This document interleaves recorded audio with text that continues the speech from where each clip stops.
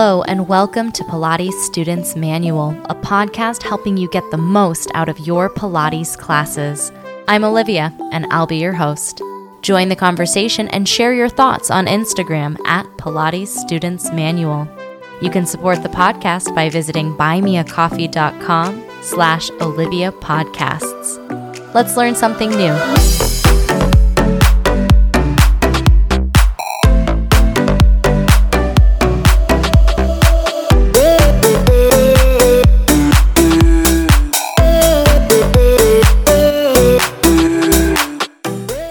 Hello, everybody. Welcome back to the podcast. Today, we're going to be discussing the value of getting out of your comfort zone. And we're looking at this in two different ways. One, the importance of moving your body in lots of different ways. And two, the importance of taking classes with lots of different teachers. So that's what we'll be exploring in this episode. Before we dive in, I do want to say a gigantic thank you to Trevor and Karna, who are new supporters on Buy Me a Coffee. I really appreciate your contributions to this project, and I look forward to meeting and connecting with you via Zoom soon. But let's hop right in. Why is it important to move your body in lots of different ways? Especially if you're listening to this podcast, it's very likely that you are enjoying Pilates, and Pilates might be the way that you choose to move your body when you have the opportunity to move it. But we know that whether Pilates is your thing, yoga is your thing, biking is your thing, there's no one movement modality that checks all the boxes all the time for everything as far as exercise goes, right? Pilates is amazing, and I spend most of the time on the podcast talking about how amazing I think Pilates is. But it's not the best way to get cardio, it's not the best way to do endurance. Debatably, it's not the best way to do strength training because the springs we have are finite in their resistance, right? So depending on what your goals were, Pilates may not be the best thing and definitely shouldn't be the only thing that you do necessarily.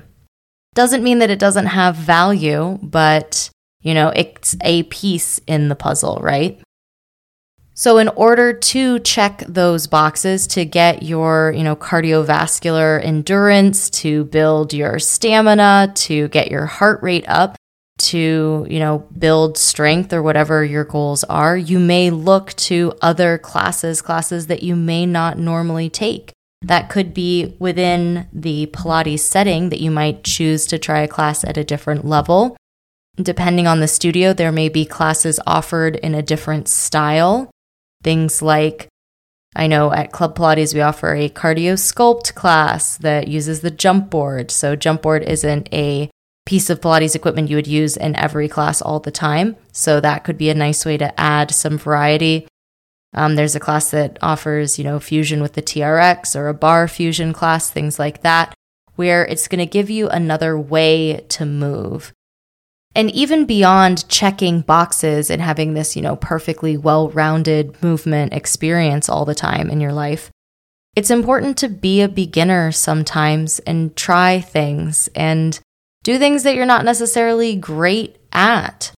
Making mistakes is part of the learning process and arguably the most important part of the learning process. It's good for your body in terms of checking boxes, but it's good for your brain in terms of not being so set in one way that there's zero adaptability or versatility. Just speaking for myself, I'm a person who's really drawn to more mindful movement adventures. Not saying also that any sort of movement is inherently mindful, but I'm really drawn to things like yoga and Pilates, and that makes up the majority of my movement. But I really enjoy an occasional cardio class, and I'm really enjoying learning how to skateboard, which I am objectively not good at. But you don't have to be good at it to benefit from doing it. just trying that thing, applying the movement principles that you already know from the exercises that you're really drawn to this new thing is like so good for your brain. It's so good for your brain.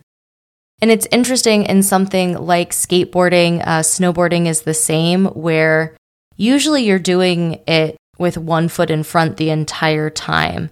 I feel like for things like yoga and Pilates, you're doing it on both sides all the time. So to do something that's inherently asymmetrical is really interesting for my brain, for my body. I can apply a lot of what I know from Pilates to my work while skateboarding. I'm obviously a super mentally involved exercising person. So it's really interesting to have just this different way to engage with the movement. When you do these other movement modalities, or you move in new ways, or you let yourself be a beginner in a movement modality, you have the potential of getting better at what you're already passionate about. So this is something that I tell people who come to my Pilates classes all the time. But when I started doing Pilates, I got better at yoga. I mean, as much as one can get better at yoga. But I was able to do more balance poses, and really my balance improved dramatically. My ability to do more of the abdominal focused transitions in the Ashtanga classes that I loved. Things like the jump through or jump back, the abdominal connection that you need in a lot of inversions and a lot of arm balances. Doing Pilates and connecting to my, quote, core, unquote, in these different ways helped me in the things that I was already doing. And that's something that we look for Pilates in terms of living our life better, that it's not just, oh, well, if you do this, you'll get better at golf. Well, you might, but you'll also kind of get better at life, which is an even better goal. It also gives you a way to break up your routine, break up the monotony of your experience, and revisit things and try things that you may not otherwise do in your life. I think about, there's actually an occasional time, all the time, where I'm trying to do the splits, and I'll really work at it, and I'll work really, really hard for a couple months, and then I'll get bored, or I'll feel sore in my body, and I'll just be like, it's not worth it. And then I'll go do other things and maybe not do the splits for 6 months or 8 months or even longer sometimes. And then when I take a new class and the instructor gives the option, or I'm doing, standing front splits on the reformer, even though I haven't been working on the splits, I haven't been focusing on split prep in all of my movement adventures, doing these other classes and then coming back to a thing that I've kind of shelved, but now the instructor's like, we're going to do front splits. And you're like, all right, well, I guess. And then I'm always impressed with the ways that I've improved without actively trying to improve. I may not have even thought about it for a while. All movement is the same movement. We can only move our elbows so many ways. We can only move our shoulders so many ways. And so when you do a different modality that asks you to do the same things with your shoulder, but with a different focus or with different equipment or in a different way, some of that's going to transfer. How much transfers kind of depends, but definitely it's the same body. Your body transfers with you from modality to modality. Yeah, that's why I think it's important to do different things and to give yourself permission to not be perfect at it. Especially for a movement modality like Pilates that has so much precision in it, there can be a lot of focus on doing it correctly and in this coordination and with this precise control. That can be really beautiful and it's really awesome. I already like it. But it's also nice to give yourself some slack. And when you're doing something new, you're not yelling at a baby telling them how bad they are at walking, you're learning something new. And I think that can be valuable too. Coming up after the break, I'm going to talk about teachers and why you should maybe branch out in the classes you take and who you take those classes with, because it's good for your brain as well. That's coming up after the break.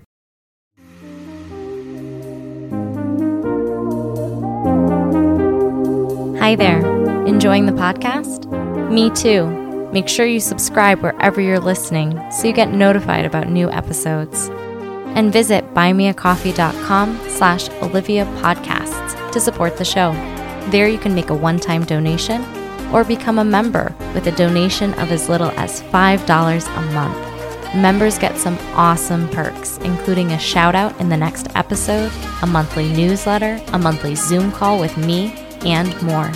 You can also visit links.oliviabioni.com/affiliates and check out some sweet deals on products I use and love. Now back to the show.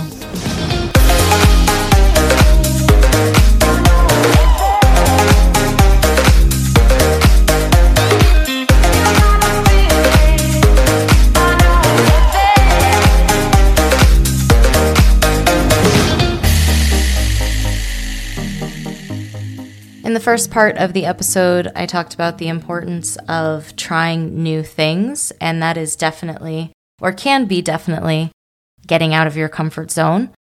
What I'm talking about here is the importance of taking classes with different teachers. Now, I'm not recommending that you abandon the teachers that you love, because a lot of times we get drawn into a movement modality or really anything because we really connect with the people who are in there. So you may have some Pilates teachers who you take all of their classes all the time, and when they cover classes, you take those classes too because you just really connect with them. And that's fantastic. I in no way want to change that for you. But I do think that taking classes with multiple teachers, not just necessarily in different modalities, although it may be possible that if you were doing a snowboarding class, the person teaching that is probably not also your Pilates teacher, but maybe they are. Maybe you live in Aspen, and that's cool. Every teacher, from the teacher you love to the teachers you don't know, have their own style. They have certain things that they emphasize, certain ways that they cue exercises, and that's probably why you love the ones you love, because of those things. But if you are only doing this movement modality and you're only being told to set up for the exercise in this very particular way, and there's like a very particular checklist that the teacher goes through, or specific thing that they focus on, class can become a little bit of, Simon Says, in that you may find yourself being dependent on this teacher. And the only way you know how to do mermaid is if they tell you these 3 things to do to set up for mermaid, right? Taking class with another teacher, even in the same movement modality, so we're talking about Pilates, if you were to take a Pilates class with a different teacher, they might set you up for mermaid differently, or they may, it's the same exercise, but we know that there's a lot of ways that you can look at it and what you're focusing on. And if you're on the reformer, are we focusing on anchoring the hip? Are we focusing on the shoulder opening? Are we focusing on the side bend? Like, each of those things are a component in that mermaid exercise. But depending on the teacher, you may look at the exercise differently. It's a challenge for you to see what you really know and what you are relying on the teacher to tell you. I had an experience at a studio that I worked at, also offered Zumba classes. And I'm not sure if you're familiar with Zumba. It's a dance class, so it's a cardio class. You're doing really high energy dance adventures. It's a ton of fun. But a lot of the class is very much, follow the leader. And you're not really learning the dance necessarily. And this may not be true for everyone, but it's not a dance class in that you're being taught the 8 counts and you are, practicing them, internalizing them, and then regurgitating them. It's very much you're being taught in real time and you're just following along with the teacher. And there was a time that I came into the studio where the teacher for the Zumba class had an emergency and they weren't going to be able to make it to class, but the students were already there. and they knew what songs were in the class that were in that rotation at the time, but they didn't know the dances. Like, it wasn't something that they had learned. It was something that that your brain isn't as engaged with this in terms of learning it for yourself. Like, you were able to do it while they were being led, but then they weren't able to do it if they were on their own. I think if you're going to go deeper into your Pilates practice, there has to be some sense of ownership of the exercises and some sense of agency and awareness that it's not just what that mermaid exercise is, but what it is for you, whether that's your hip placement, your shoulder placement, the internal rotation in one leg. Does your hip even like to do that? Or is there a way that you like to get into it, or things like that? Another thing that we know from motor learning theory is there's two types of feedback that you're getting in every exercise. One is intrinsic feedback, which are things that you can feel happening, you can see happening. It might be, looking at yourself in the mirror to see where your shoulders are. It might be a ball between your knees when you do a bridge to help you find that inner thigh connection and keep your thighs parallel. Those are all things that you can feel for yourself, you can know for yourself. The second type of feedback that we get when we're performing a movement, we're learning a movement, which is what motor learning is, learning movement.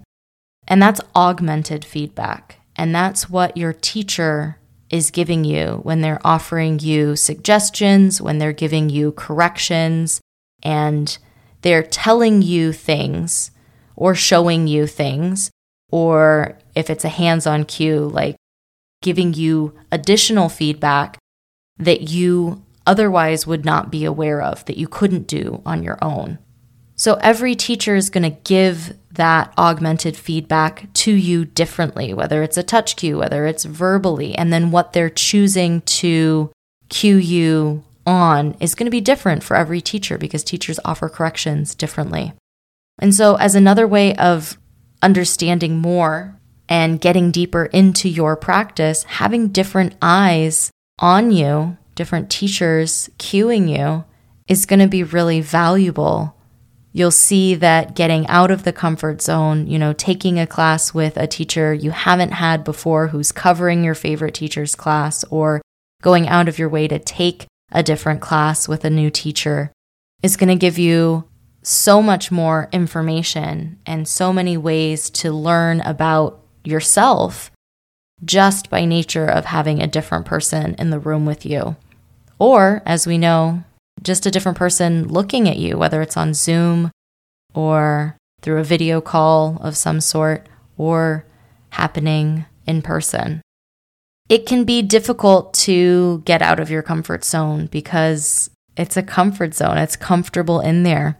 But I think if you're really interested in growing, whether in Pilates or learning to do the splits, it's worth trying a new thing with a different teacher and challenging yourself and really rising to the challenge. And maybe you find a new favorite teacher or a new awesome way to move, and that only makes life better. Big thanks again to Karna and Trevor for their support, for all of my supporters and members on Buy Me a Coffee. August Zoom chats are going to be up shortly, so look forward to that. And I hope you have a great couple weeks. I'll talk to you again soon.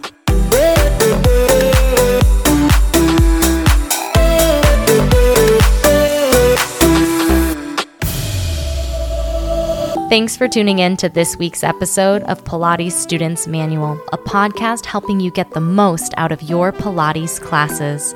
Be sure to check out the podcast Instagram at Pilates Students Manual and subscribe wherever you're listening. Interested in teaching Pilates too? Check out Pilates Teacher's Manual, available everywhere you listen to podcasts. I hope to see you next episode. Until next time.